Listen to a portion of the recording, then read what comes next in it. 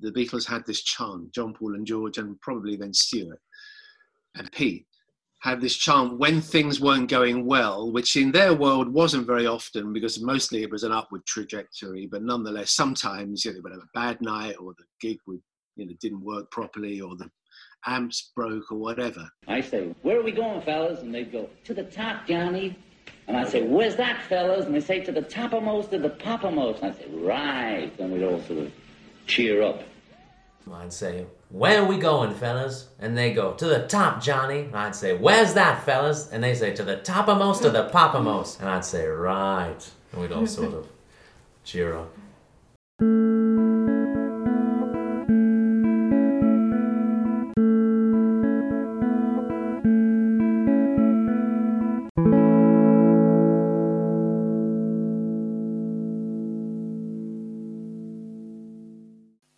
The calendar has flipped. We are now in January of 1964. A new year. We're going to see what happens. I'm Ed Chen. I'm Kid O'Toole. And I'm Martin Quibell. Well, we are starting something new for us. Well, last month we did do a Canadian special feature, but this is the first time we're turning our eyes to the American market. Yes, and it's about to get interesting, folks. This is the year when Beatlemania and the British invasion will finally hit America. So our story starts, most people place it at the December 10th when Marcia Albert writes a letter to Carol James. That's certainly one of the things which would influence what is to come, but I don't think it's really the only one. We've talked in the past about Dick Biondi, both in Chicago and Los Angeles, how he at least inspired some interest in the Beatles through 63 in the States.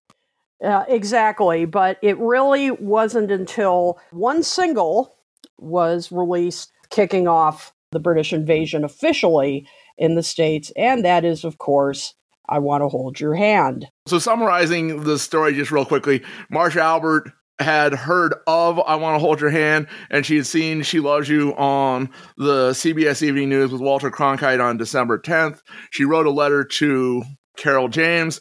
Carol James managed to get a hold of a stewardess he knew, possibly knew in quotes, and asked her to bring over a copy of this new record by the Beatles. December 17th, he got it, he put it on the air, and the kids wouldn't stop asking for it after he played it the first time. As they say, the rest is history. The journey up the charts for I Want to Hold Your Hand was pretty quick. And it's interesting to think about why this song. And today you think, well, of course, it's because it's such a great, great song. But what was it about I Want to Hold Your Hand that just, grabbed people instantly? And I think we can think about it in terms of all the songs we've been talking about, the other songs on the charts, since we have started this show. What was it about I Want to Hold Your Hand that stood out? Well, there's no doubt it was a very different thing. And I can imagine being a teenager there in Washington, D.C. and listening to this. Capitol Records didn't know what they had. They had finally come to an agreement with George Martin and Brian Epstein. Let's put this thing out. But originally they were going to put it out in mid-January because they're going to be on Ed Sullivan. We got to get this record out, I guess. And it was the Carol James thing which led them to decide, okay, we'll push it up. But even when they pushed it up, they very grudgingly said, okay, well, we'll push it up to December 26th, Boxing Day. Well, that's not a holiday here. It's certainly a slow time for new releases. Yep. And of course, keep in mind, as we've also talked about a bit on the show, British acts had not traditionally done that well in America. Some had done pretty well, like our buddy Frank Ifield and certain others, but not the British rock group. Cliff Richard was a perfect example. He had had a few singles released here, didn't do a lot. Certainly not compared to England, where he was a major star. So I think they were very cautious. And it happened at a time when eventually Capitol couldn't resist it. And when I Want to Hold Your Hand came along, they knew darn well they couldn't refuse that one. It was just impossible. Oh, well, yeah, we got to put this record out. we'll throw it in when nobody will notice, and maybe we'll make a little bit of noise as the show gets more toward happening. But without Capitol pushing it that much, over those last days of December 1963, 250,000 copies of I Want to Hold Your Hand were sold. 10,000 copies alone were reportedly sold every hour in New York City. Yeah. You know how people question that the Beatles come out with, we've got to have a number one before we go to America? I think one of the cheekiest things we ever did was say to Brian Epstein, we're not going to America till we've got a number one. And the reason we did that, we'd seen a lot of people like Adam Faith, Cliff Richard, British stars, quite big stars over in Britain, go over to America and be like third or fourth on the bill to people like Frankie Avalon, who we didn't really respect, or Fabian and people like that, who were a little bit sort of one-hit wonders to us. So we thought that's the kiss of death, is to go over to America and, come down in your career, really, and take a downward step. So we didn't want to do that.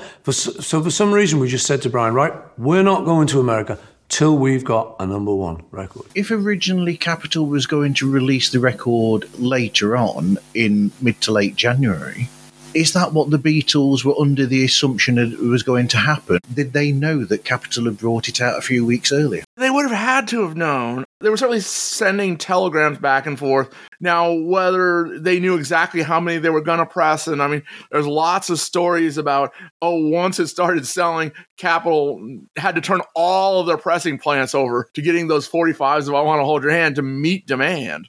Right. Okay. And of course, the other genius move is when they got on Ed Sullivan. Back then, if you wanted to make it in America, you had to be on Ed Sullivan. Period. That was it. That was a key part of their breakthrough. But we will talk about that in our February episode. So between December 26th and January 10th, 1964, the Beatles sold over 1 million copies of I Want to Hold Your Hand, which matched the 4 1963 singles in the UK. Wow. America's a much bigger country, but that just shows you, once the firecracker was lit, there you go. Exactly. As I said, I think considering what we've heard, with some exceptions, you can understand why this broke through. And it wasn't just the marketing, although the marketing was extremely important. Well, it would be, but those first 3 days, Capitol really wasn't pushing it all that hard yet. Yeah, exactly. But I think we can all agree the song itself, it just broke through from the opening. It just burst through the speakers. There was just nothing that sounded like it. I can't think of a single song that we've talked about. From its opening notes to Ringo's pounding drums, it just absolutely came at you, grabbing you by the collar saying, listen to this. And so you can absolutely understand why teenagers at the time, and of course we still do, but why teenagers at that time responded to it instantly. When I listen to I Want to Hold Your Hand, especially with the new remix that's come out recently, one thing I notice on it is the hand claps, which are almost Motown sounding hand claps. Yeah, absolutely. And the energy that comes out of that record is just instant. And yeah, that's very true. The hand claps are very Motownish. And you can see how teenagers responded to it immediately. Very good point. And interestingly enough, the folks in the record industry actually seem to get it pretty early. We start with the January 4th edition of Cashbox. They actually have a review of I Want to Hold Your Hand. Cashbox, on their January 4th issue, not surprisingly, picked I Want to Hold Your Hand as the pick of the week. And they said the Beatles, the boys behind the expression Beatlemania, which is sweeping Capitol with England and currently receiving endless publicity, bow on the deck that's already number one in Great Britain. I Want to Hold Your Hand is an infectious twist-like thumper. I don't think it's twist-like. I don't either, but hey, it's their point of reference at the time, I guess, that could spread like wildfire here. More hard-hitting teen stuff on the engaging flip. I saw her standing there, the flip. Yeah, the boys will be on upcoming Jack Parr and Ed Sullivan TV stints. So even this early, they seem to think, hey, maybe this is going to break the ongoing curse of British bands not making it in America. This is something different. although it hadn't filtered its way up the editorial staff. Every week, Cashbox has an editorial at the front, and we'll be talking about that as we go through January here. This first one for 1964 is very kind of pessimistic. It's like, oh, well, 1963 was okay. It wasn't a great year. There were a couple things, and they mentioned Frank Ifield as a highlight, yes. So, good old Frank. Yes. But maybe something's going to come along. I don't know what it is, but let's just hope. I think, in 62, they said, too, like, well, maybe 63 something will happen. And then at the end of 63, well, maybe 64 will be the year. And they did mention, of course, the Beach Boys being a highlight. And they talk about Motown and the girl groups a little bit there as well, which is funny because in that article from 62, they make a point of saying, what, dames don't sell or something along those lines. Charming, yes.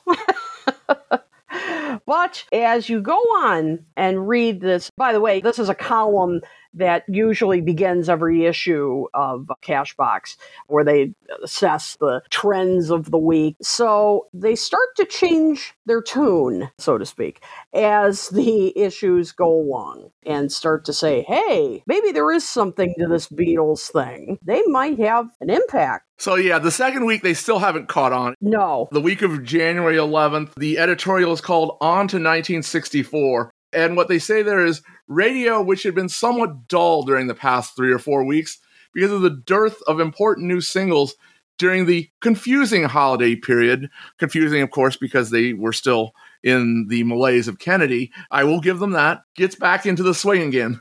Stations will be on the lookout for hot new sides, and with a little bit of luck, a new craze, fad, sound, or dance step that could sweep the nation may be hidden among the millions of new grooves.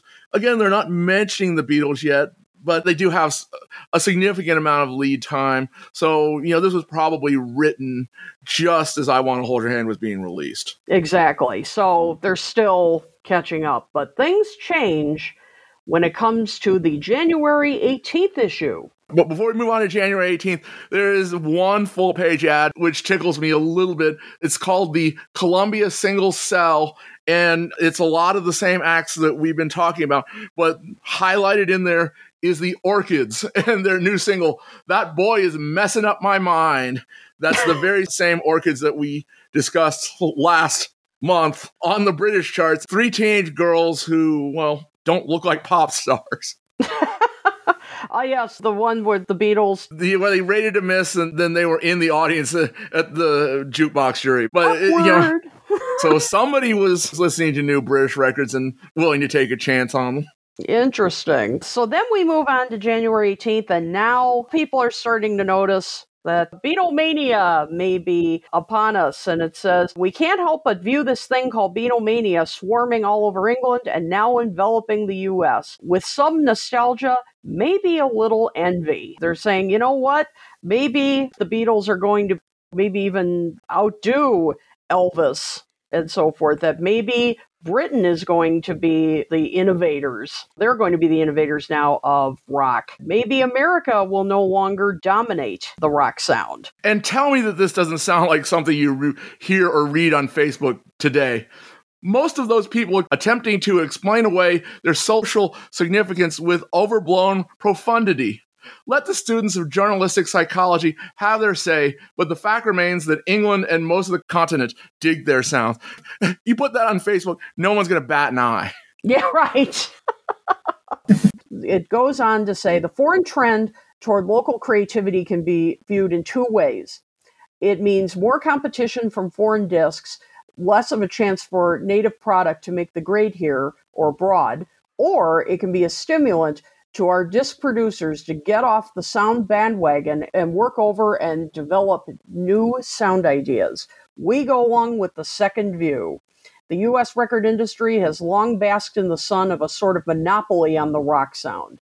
That sun has dulled our creative senses. We are now confronted with sounds, not of our own making, that are making headway on the world markets, including the U.S. So basically, they're saying, hey, you U.S. artists, get off your duffs and take a cue from the Beatles and other groups that are coming and start, creating more original sounds. And those other groups they mentioned, Frank Ifield, there's our buddy Frank yet again. Yeah, that's right.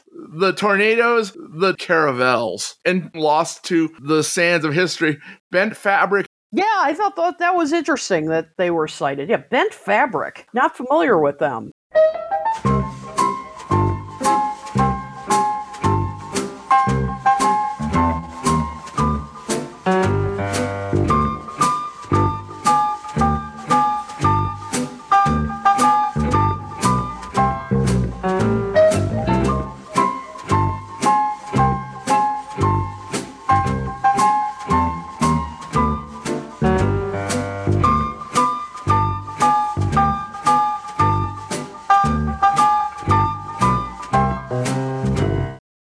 That was also the week that I Want to Hold Your Hand would appear in the top spot. To give you a little teaser for what we're going to talk about on the American charts, January 17th is the day of the party that we all know a little bit about. We will discuss that just briefly after we finish this. The next week, once again, Cashbox is kind of reluctantly, but at least they're turning their eye toward, this may be something.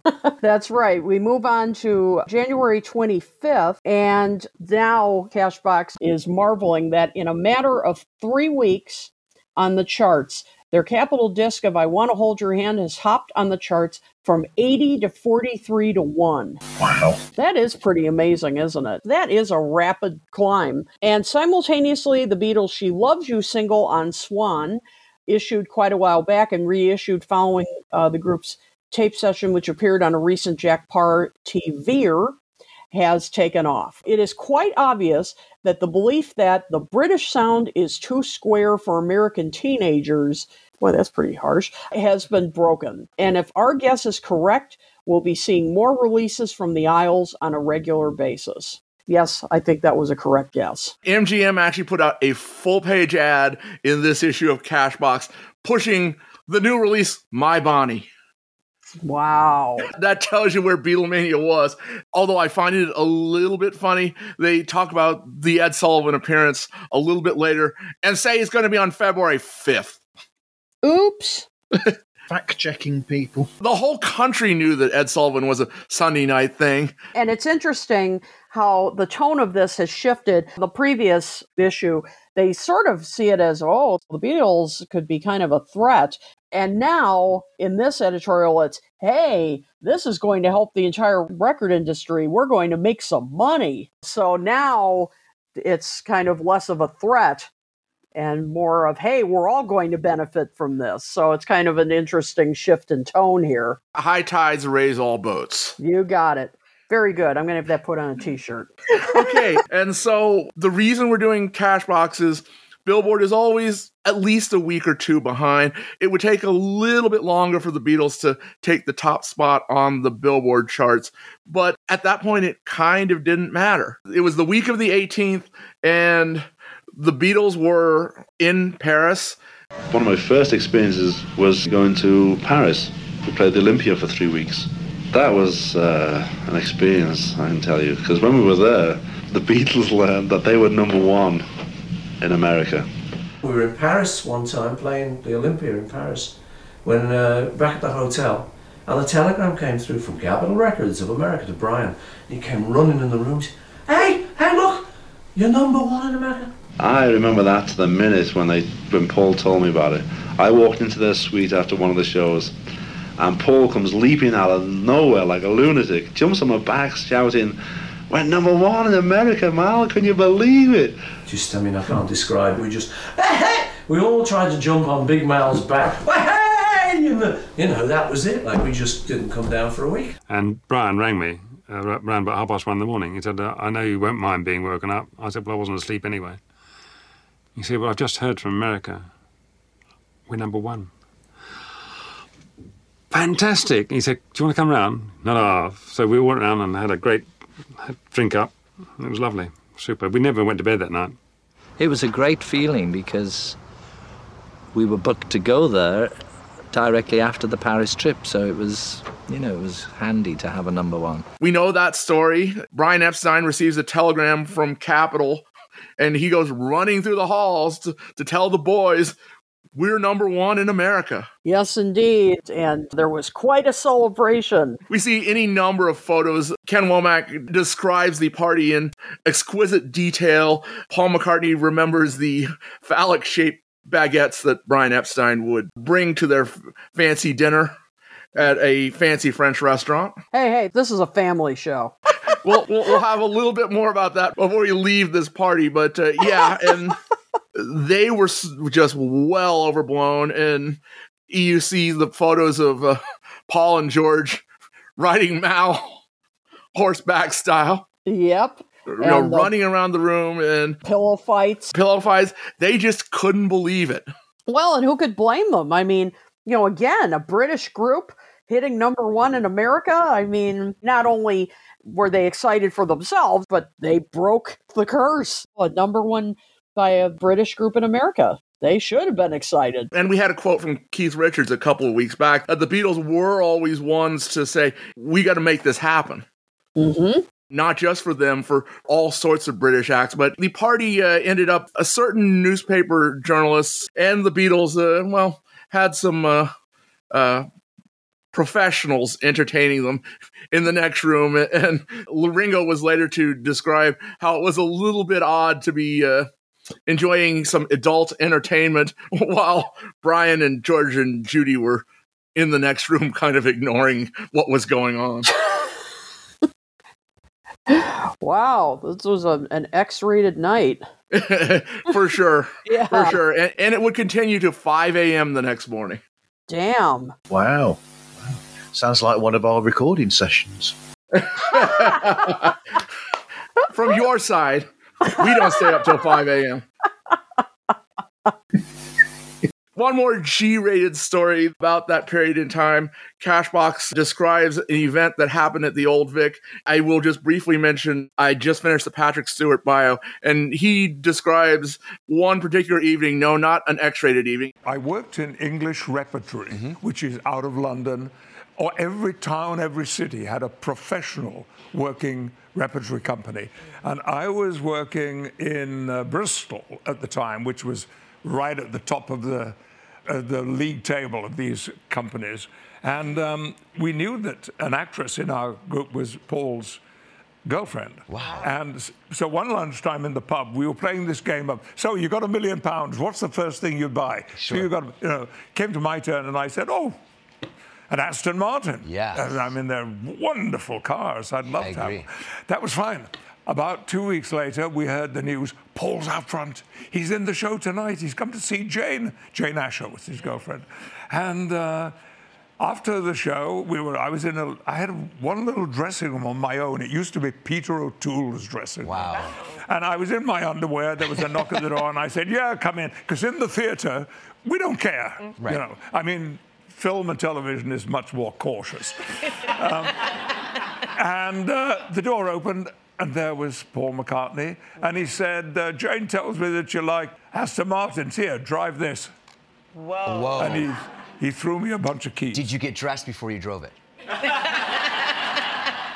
Darn. That'd have been a good chapter. If I hadn't, that would have been a story. Yes. A semi-naked. So you took it for a spin? Oh, yeah. We were in Bristol. We drove about 18 miles to Bath and back. And it was late at night. It was like 11 o'clock, midnight. And all I could think was, if I crash this car, it's the only thing I will be remembered for. This is the man who killed Paul McCartney. Did he remember you later? Have you run into him since? Years later, yes, literally ran into him in Covent Garden in London. He came out of a doorway. I was walking down the sidewalk, and he said, Patrick! I couldn't believe that he remembered my name and that we had all this time. But we have since then got to know one another a little better. And have I got another minute to this? Sure. I was having dinner in a restaurant one night, and he came in with a couple of other people, and he gave me a big hug, and we talked for a while, then we sat down. We finished our meal, and we're getting ready to leave when Ringo came in and joined him. And oh, my God. Ringo. And Paul came over to say goodbye, and he hugged me, and he said, "Do you know Ringo?" And I said, "Well, yes, but I've never met him." So he said, "Hey, Ringo, come here. And he said, "Just a minute. Ringo, Sir Paul, Sir Patrick." Wow.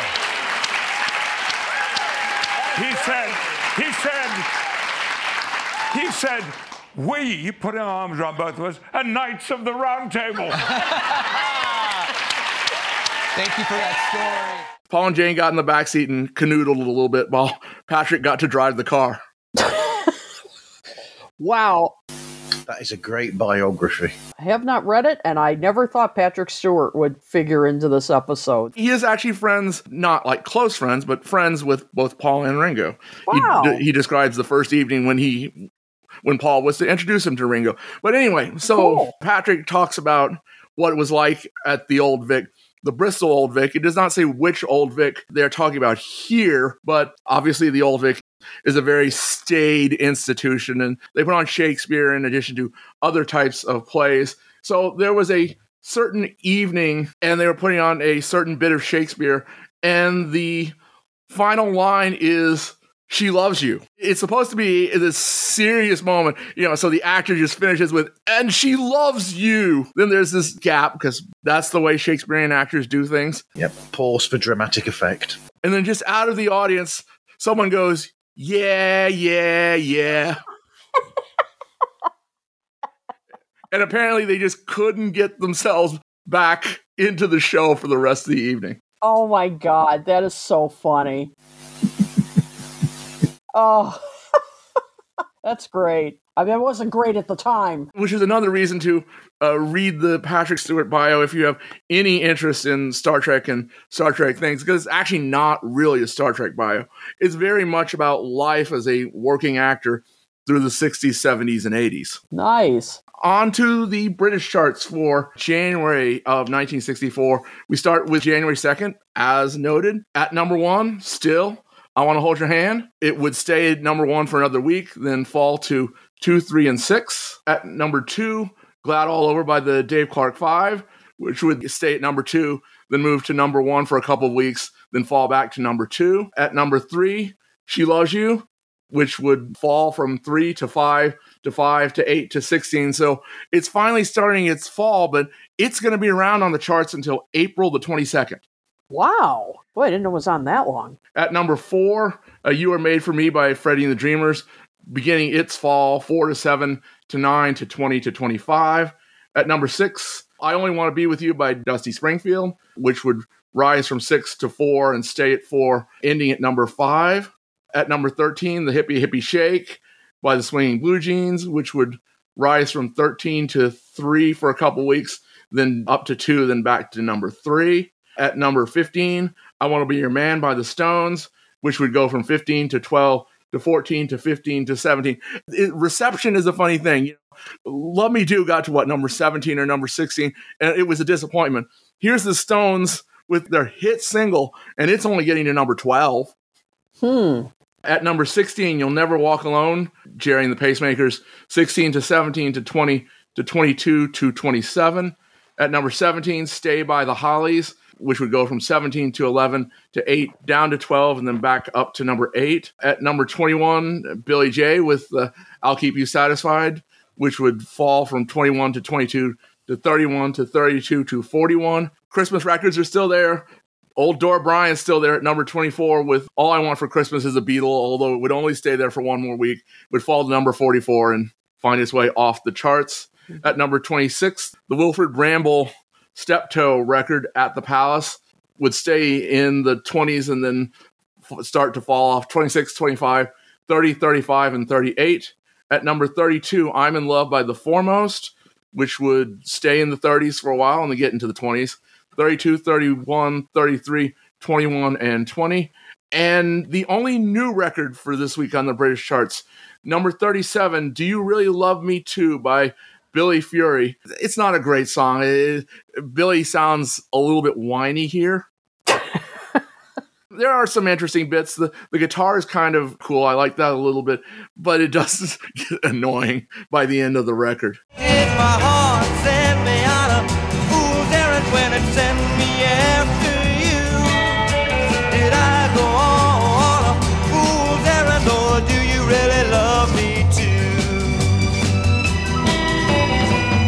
Have I been just a fool from the first day we met? Or is it just that you're playing hard to get? Did my heart send me on a fool's errand? You know what? That is really funny because that's what I put. The repeating guitar lick annoyed me. And other than that, I just didn't really find it a particularly memorable or interesting song. And interestingly, I found a review for Disc Magazine from the time, and funny how you mentioned how Billy Fury sang it. The reviewer, Don Nickel, wrote that Fury, God, I almost called him Furry. My goodness. Billy Fury. My goodness, that's something different. Billy Furry. That'd be interesting. Fury sings it firmly and maintains a good beady pace in front of Bill Shepherd's orchestral accompaniment. The strings, rhythm, and girl voices should raft Billy into the cellars yet again. I don't agree with that. And I think the strings and girl backing are just all recycled. Yeah. You know, it's stuff we've heard before. Yeah. I don't like the orchestration and the girl vocals in the background at all. I think they should have pulled all that out and made it into a rocker. Yeah, that could have improved it. I agree. Now, Martin found some interesting bits about the two fellows who wrote this song. Before Martin goes into it, they would write for many other people, including the Monkees. Wow. So they would both separately and together write for acts such as Manfred Mann, Leslie Gore, who we discussed before, and also Nat King Cole, Aretha Franklin, and lots of others. Mark Barkan, one of the original writers, would go on to probably be most famously known as the musical director for the Banana Splits Adventure Hour show. Wow. Yet another one of those that has came back and turned itself into a horror movie. Yeah, that ruined your childhood. Don't watch that. It's ruined my childhood. I enjoyed all the repeats of that when they were repeated in the late 70s and the 80s. That's when I watched them. The other songwriter, Ben Raleigh, who, as we've said, would go on to write for these people, he's more famous to me personally because he's one of the co-writers of the classic TV song, Scooby-Doo, Where Are You? Oh, wow. Goodness. So they both go on to better things, shall we say. For sure. I don't know if the Banana Splits are quite better things. One of the things I always wondered was, as a kid was, who's writing this stuff? And now you know. Because every cartoon seemed to have a band at that point in time. Yeah. Following on from the Archies. Right. Which is interesting because Mark Barkan actually wrote for the Archies as well. So there you go. All right, at number 48, Hello Little Girl by The Foremost. That would be its last week on the chart. We move on to the next week, the week of January 9th. I Want to Hold Your Hand is still at number 1. She Loves You is at number 6. At number 38, here's our buddy still on the British charts. I looked it up. He is actually going to have a couple more hits, and he'll be around for another couple years, just not consistently. It is Frank Ifield with Don't Blame Me. I can't help it if that doggone moon above makes me need someone like you to love. Blame your kiss, as sweet as a kiss can be, and blame all your charms that melt in my arms, but don't blame me. I find this kind of a so-so song. It falls back into the yodeling and whatever. Yep. If you enjoy Frank's yodeling, this is a good song for you. The only interesting thing I thought about this was that it's arranged and produced by George Martin's arch nemesis, Norrie Paramore. It would go from number 38 to number 19 to number 13 to number 10 throughout the month. And the B-side is a song by Irving Berlin, which I also found kind of interesting. Oh, interesting. Say it isn't so. I say it isn't so. Everyone is saying you don't love me, you don't love me. Say it isn't so. Everywhere I go, everyone I know whispers that you're growing tired of me, but say it isn't so. At number 41, My Baby Left Me by Dave Berry, the Arthur Crudup song. We know the song better from the Elvis version, but I really like this. It's got a little bit of Stones to it. Yeah,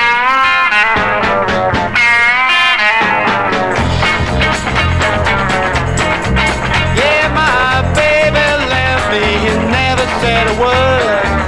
Was it something out of something that you heard? My baby left me, my baby left me. My baby even left me, he never said a word. Lord, I stand up. Spirited and dirty sounding version of a song that I know from Elvis, of course. Really love it. I like this too. Great guitar. And that guitar is played by Jimmy Page. That explains a lot as to why the guitar was so good. He'll get mentioned again later. Yes, indeed. And I like Dave Berry's voice. Some blues to it, yet it has a more rock kind of sound to it, but still, as I said, has kind of some blues grit. I enjoyed this too. I thought this was a good cover. The other guitar player on this record was Big Jim Sullivan. Sullivan would play on a number of records throughout the 60s as a guitar player, but he would also become a studio sitar player, and he appears on Wonderwall Music. Oh, wow. Another link would be it's been recorded also by Creedence Clearwater Revival, Wanda Jackson, and John Lennon, which it appeared on Men Love Avenue under the wrongly titled Since My Baby Left Me. Oh, that's right. You are correct. I forgot about that. Never said a word. Mm-hmm. But the song would not really hit much in the charts. The next week it would be out, and then it would be back for 2 more weeks at number 47, never to be heard from again. Wow. At number 43, a Beatles cover. This is really one of the few Beatles covers we've seen charted. I mean, a couple months back, we did a feature on some of the 62, 63 covers, but, most of them didn't chart, other than the ones that were part of the NEM stable, of course. This is a band called the Dowlands with a cover of All My Loving. I'll pretend that I'm kissing the lips I'm missing, and hope that my dreams will come true. And then while I'm away, I'll ride home every day, and I'll send all my loving to you. It's at number 43. It would rise to 39, 33, and then fall to 35. They're a harmony group. It's an Everly Brothers inspired cover. Yep. I thought it was okay. You definitely hear the Everly Brothers influence. They're a harmony. Not meant as an insult, but they sound like girls. A little bit, but they weren't brothers. Yeah, they were brothers, yes. Yes, David and Gordon Dowland. I just thought it was a little slow. I thought they could have picked up the tempo a tiny bit. The middle 8, particularly the drumming, I thought was kind of sloppy to me. And the guitar solo was pretty underwhelming. All my loving I will send to you. All my loving, darling, I'll be true.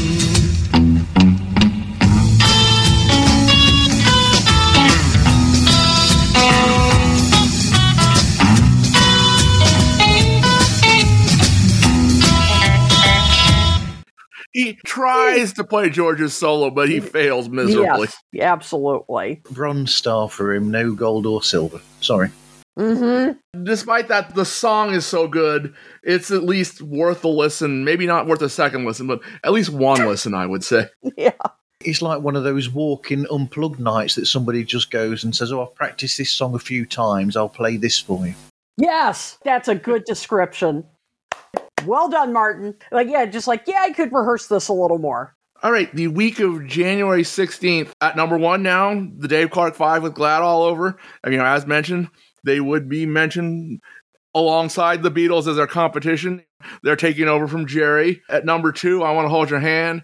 At number 5, She Loves You. At number 23, Jerry's next single, I'm the One, which would have a nice rise. It would go from 23 to 10 to 4, but I don't think it's very good.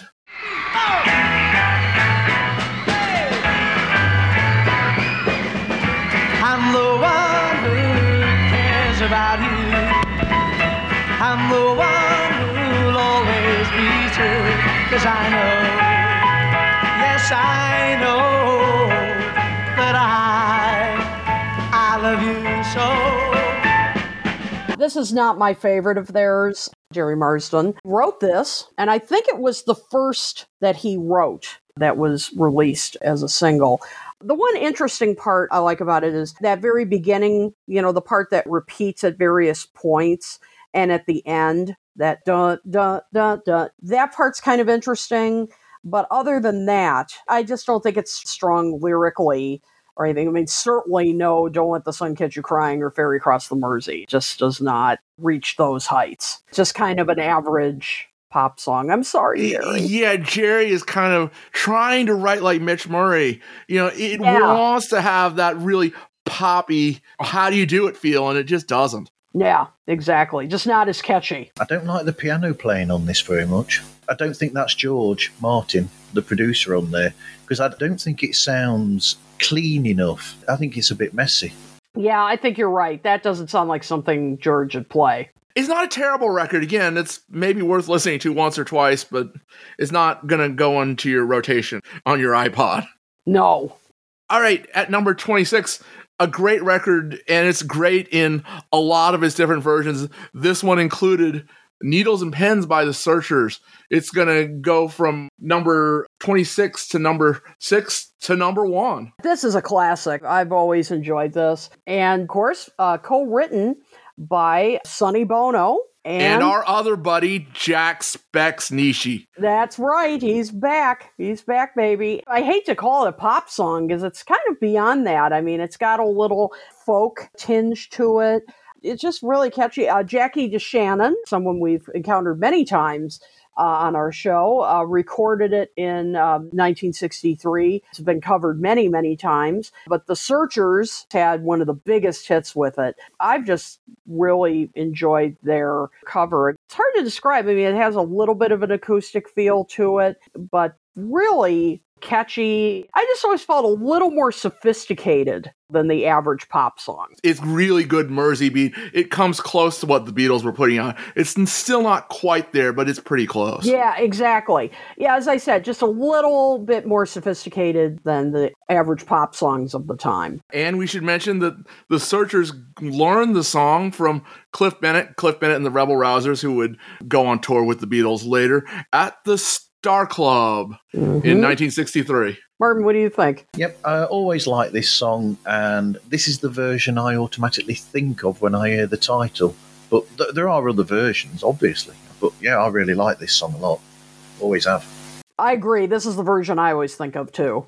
I go for the Tom Petty Stevie Nicks version, which is also really cool. This is a very close second, but that is great. And it's Tom Petty.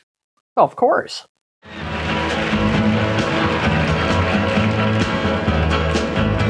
I saw her today, I saw her face, it was a face I loved, and I knew I had to run away and get down on my knees and pray that they'd go away, but still they begin now. Needles and pins because of all my pride, the tears I gotta hide.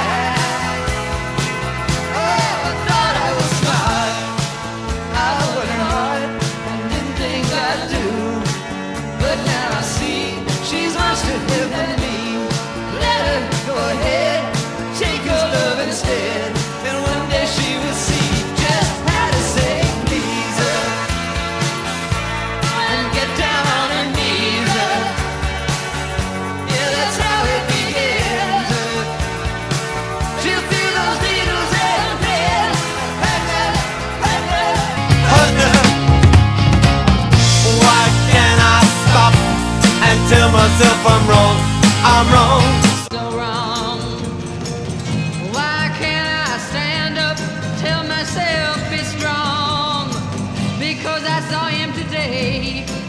I saw his face, it was a face I loved. I can't let go, although I know he'll make me cry until the day I die. But people, I got to live now. And Lord knows I should forgive now. Yeah, when it begins, you feel those needles dancing. I hurted him, I stop it now. I stop those needles, stop those spins. Lord, when they begin, oh, won't you get what I say? Somebody, take them away. Stop them now, stop those needles dancing. Yeah, yeah. Oh, when they begin, I feel those needles dancing. We move on to number 41, the Mersey Beats with I Think of You. It would rise from number 41 to number 29 to number 19. This is another really good Mersey Beat tune, not just because of the name of the band, but it's very much in the style of a Paul McCartney ballad. That's really funny that you say that, because as I was listening to it, I thought, oh, this sounds a little bit like And I Love Her. I think of you, yeah, that day you walked away and out of sight. But now my arms just long to hold you like they used to do before. I'm a broken man, now you don't love me no more.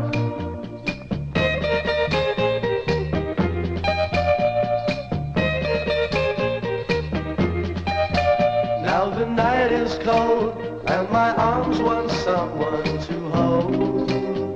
I think of you, now the rain is falling, I hear you calling to me. I think of you. Yes, they've got the clave thing going like And I Love Her. Yep, definitely. The bossa nova. I thought it was pretty. I don't like it nearly as well as And I Love Her. It's a pretty romantic kind of tune. I didn't like it quite as much as you, Ed, but it's a nice track, a little bit of a different sound from the Mersey Beats, which is nice, but didn't find it quite as memorable, I guess, when you're comparing it to something like And I Love Her. History tells us that these other Mersey Beat acts are good, but they're not the Beatles. Mm-hmm. Hard act to follow. I agree. All right, at number 42, Poison Ivy by the Paramounts, which would stay right around here, number 42 to number 41 to number 37. It's a good enough version of the Coaster song. It's a bit smoother than the version the Stones would do a little bit later.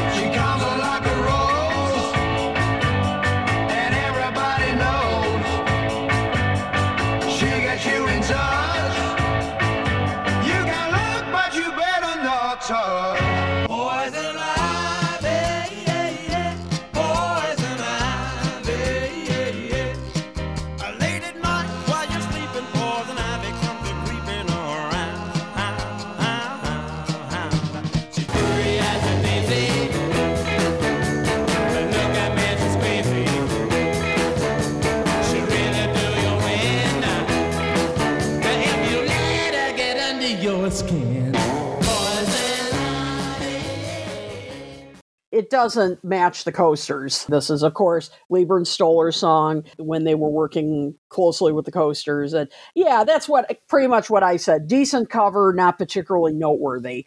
But what's interesting about this band is not so much the song, but they were forerunners, the Paramounts, of Procol Harum.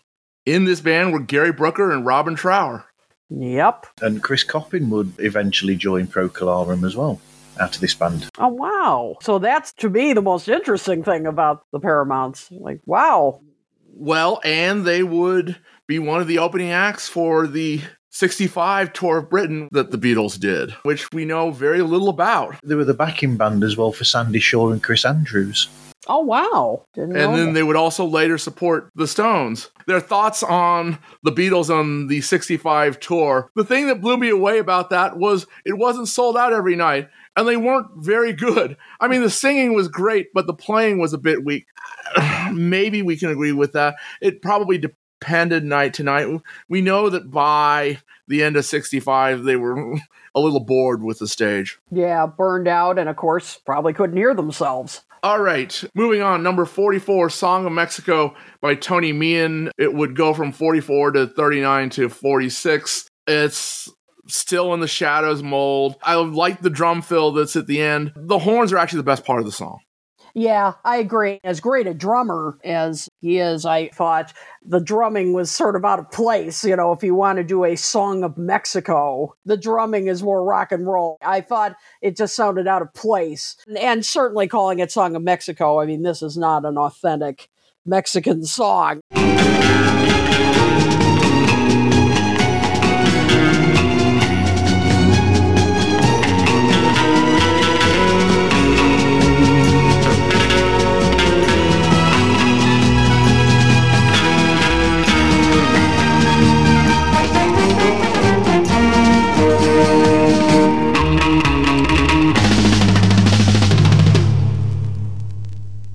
It's more of like a cinematic sound almost. Yeah, the horns are fine, but it just sounded less than authentic. Let's put it that way. An attempt to do something similar to the Western type songs that the Shadows were doing, but doesn't quite work.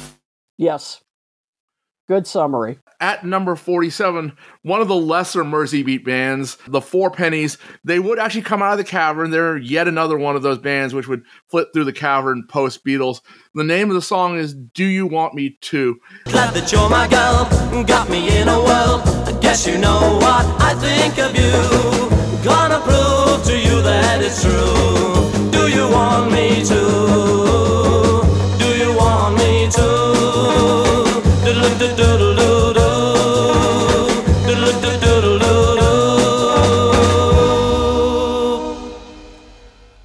It's not quite an I'm in Love, and we've already said I'm in Love is lesser Lennon McCartney. Yeah. Now, they would go on to have a bigger hit in England with a song called Juliet. Later in 64. They didn't chart in the U.S., but they did have, I think it was Juliet was the number one song, but this was their first single, Do You Want Me To?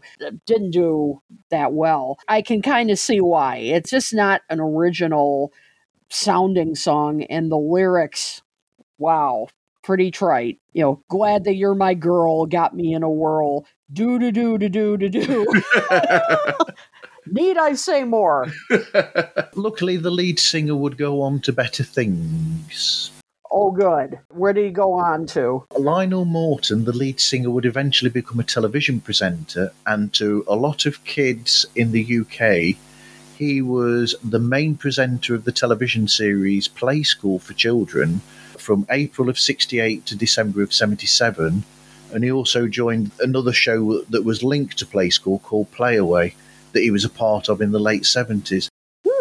Wow. Well, that's good. At least he went on to bigger and better things. All right, on to the week of January 23rd. At number 1 was Glad All Over. At number 2 was the Swinging Blue Jeans Hippie Hippie Shake.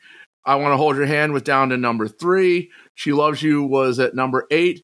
At number 27 was 54321 by Manfred Mann.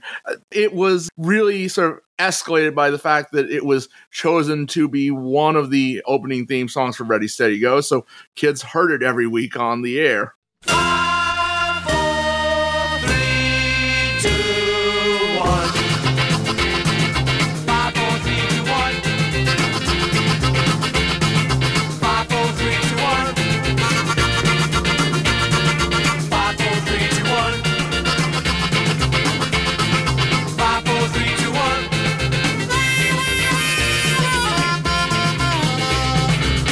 It does sound like a TV theme song in a way. It has that kind of energy, and, it's kind of a fun song. Not really what I would think of as a typical Manfred Mann song. Very interesting. Well, this would also be the end of phase 1 of Manfred Mann. Right. I just don't typically think of this as a Manfred Mann kind of song. It's very energetic, very propulsive, not what I would consider one of their best. It's another one that's kind of in the early Stones mold, with the Right. harmonica and all of that. You could see Mick dancing around singing this as well. Yeah, agreed. I think I like their later stuff better. Yeah, you can definitely hear Paul Jones, the lead singer's harmonica in this. It's very much a part of the song.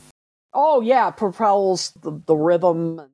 At number 38, our friend Helen Shapiro with a cover of Fever. It would fall off the next week to number 45, and that's a real shame because this is a gorgeous cover. I love this upbeat, really rocking, and her smoky vocal is really good. And the drums are really great. Mm-hmm. I get a fever that's so hard to bear. You give me fever when you kiss me, fever when you hold me tight. In the morning, fever all through the night. Everybody's got the fever. That is something you all know.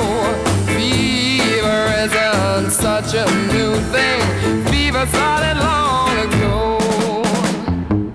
I loved her vocal. Didn't love the arrangement. I guess I'm so used to Peggy Lee. Just iconic, and I know iconic is so overused, but I will use it in this instance. I love that arrangement so much. I would have liked to have heard Helen Shapiro do that. I always go back to the Little Willie John original, so. Yep, true. But yeah, I love her voice on this. Didn't love the arrangement. All right, at number 40, Diane by the Bachelors, which would rise to number 22 the next week. The definition of lightweight pop. Yeah. Very corny.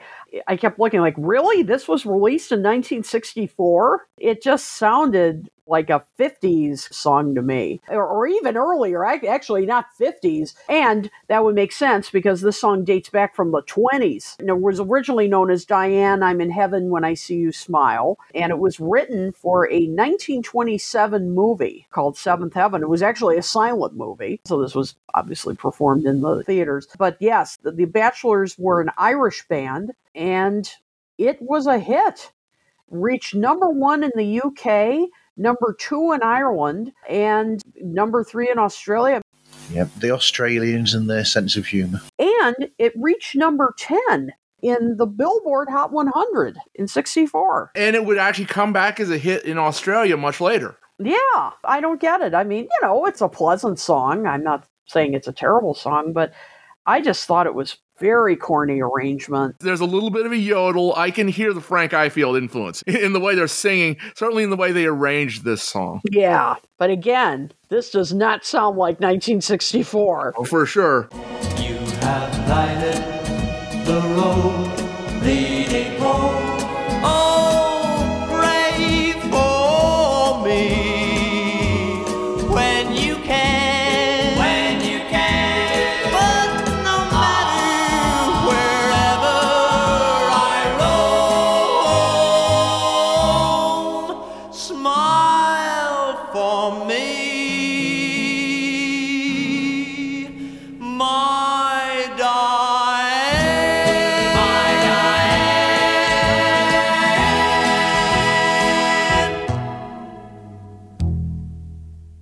At number 42, Shirley Bassey and George Martin with My Special Dream. It would go from number 42 to number 36 the next week. This is the first time Shirley Bassey would do a movie theme tune.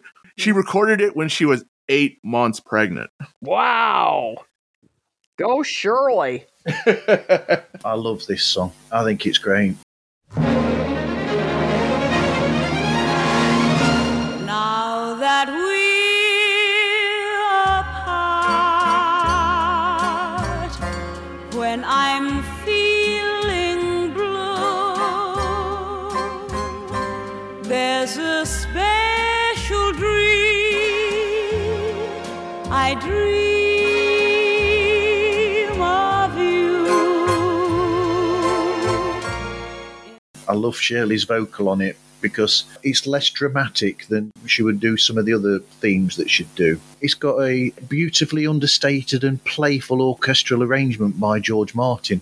It's not overblown. It's got like little twiddly bits in there that almost make it sort of a fun arrangement as opposed to it being bombastic like some of hers could be. Well, epic as some of her songs could be. I wasn't crazy about the song itself with the lyrics, but she did it very well. I mean, it's Shirley Bassey. She's got that incredible, powerful voice. And of course, she did this extremely well. And as you said, George Martin's orchestration, his arrangements are always so tasteful. And this was a theme from the movie The Victors. I was looking up a little bit about it, and it was a saga that follows a squad of American soldiers through Europe during World War II, and it's had quite a cast. Albert Finney, George Peppard, George Hamilton, just to name a few. And so this was like the theme of that movie. It was the first time, and that may well have been what elevated her into the Bond pantheon. And one of the co-writers of this song, Saul Kaplan, would go on to write Star Trek music, which is also kind of fun. No, there you go. Our second Star Trek reference in this show. Wow.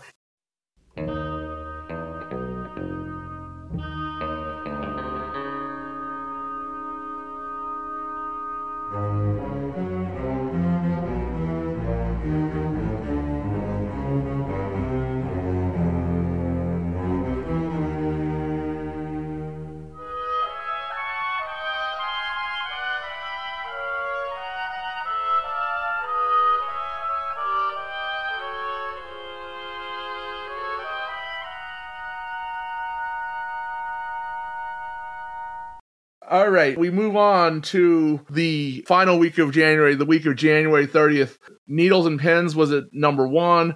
Glad All Over was at number 2. Hippie Hippie Shake was at number 3. I'm the One was at number 4. I Only Want to Be With You was at number 5. So despite the fact we didn't like Jerry's tune, it rose pretty quickly. At number 6 was I Want to Hold Your Hand. At number 10 was Don't Blame Me. At number 40 was Louie Louie by the Kingsmen. And the only new song of this week, at number 42, Candyman by Brian Poole and the Tremolos, better known from the Roy Orbison version.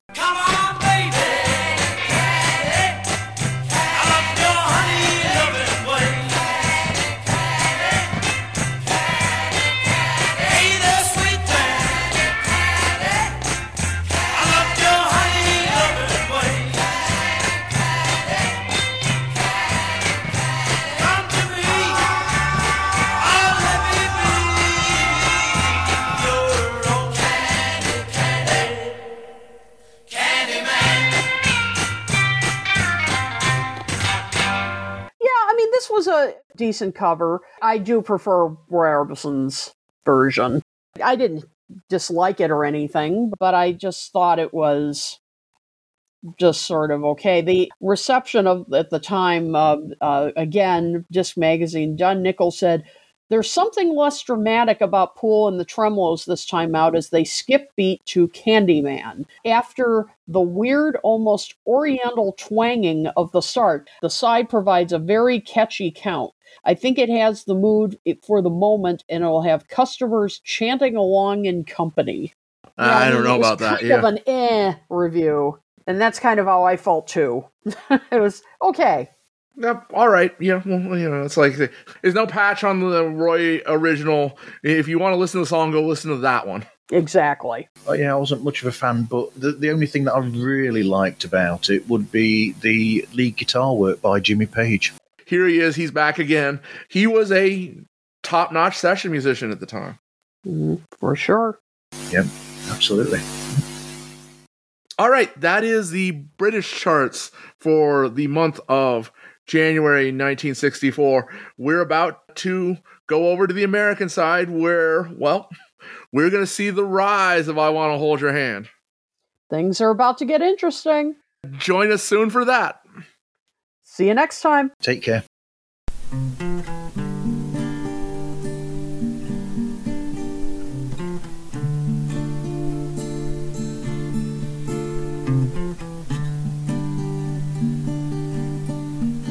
Mm-hmm.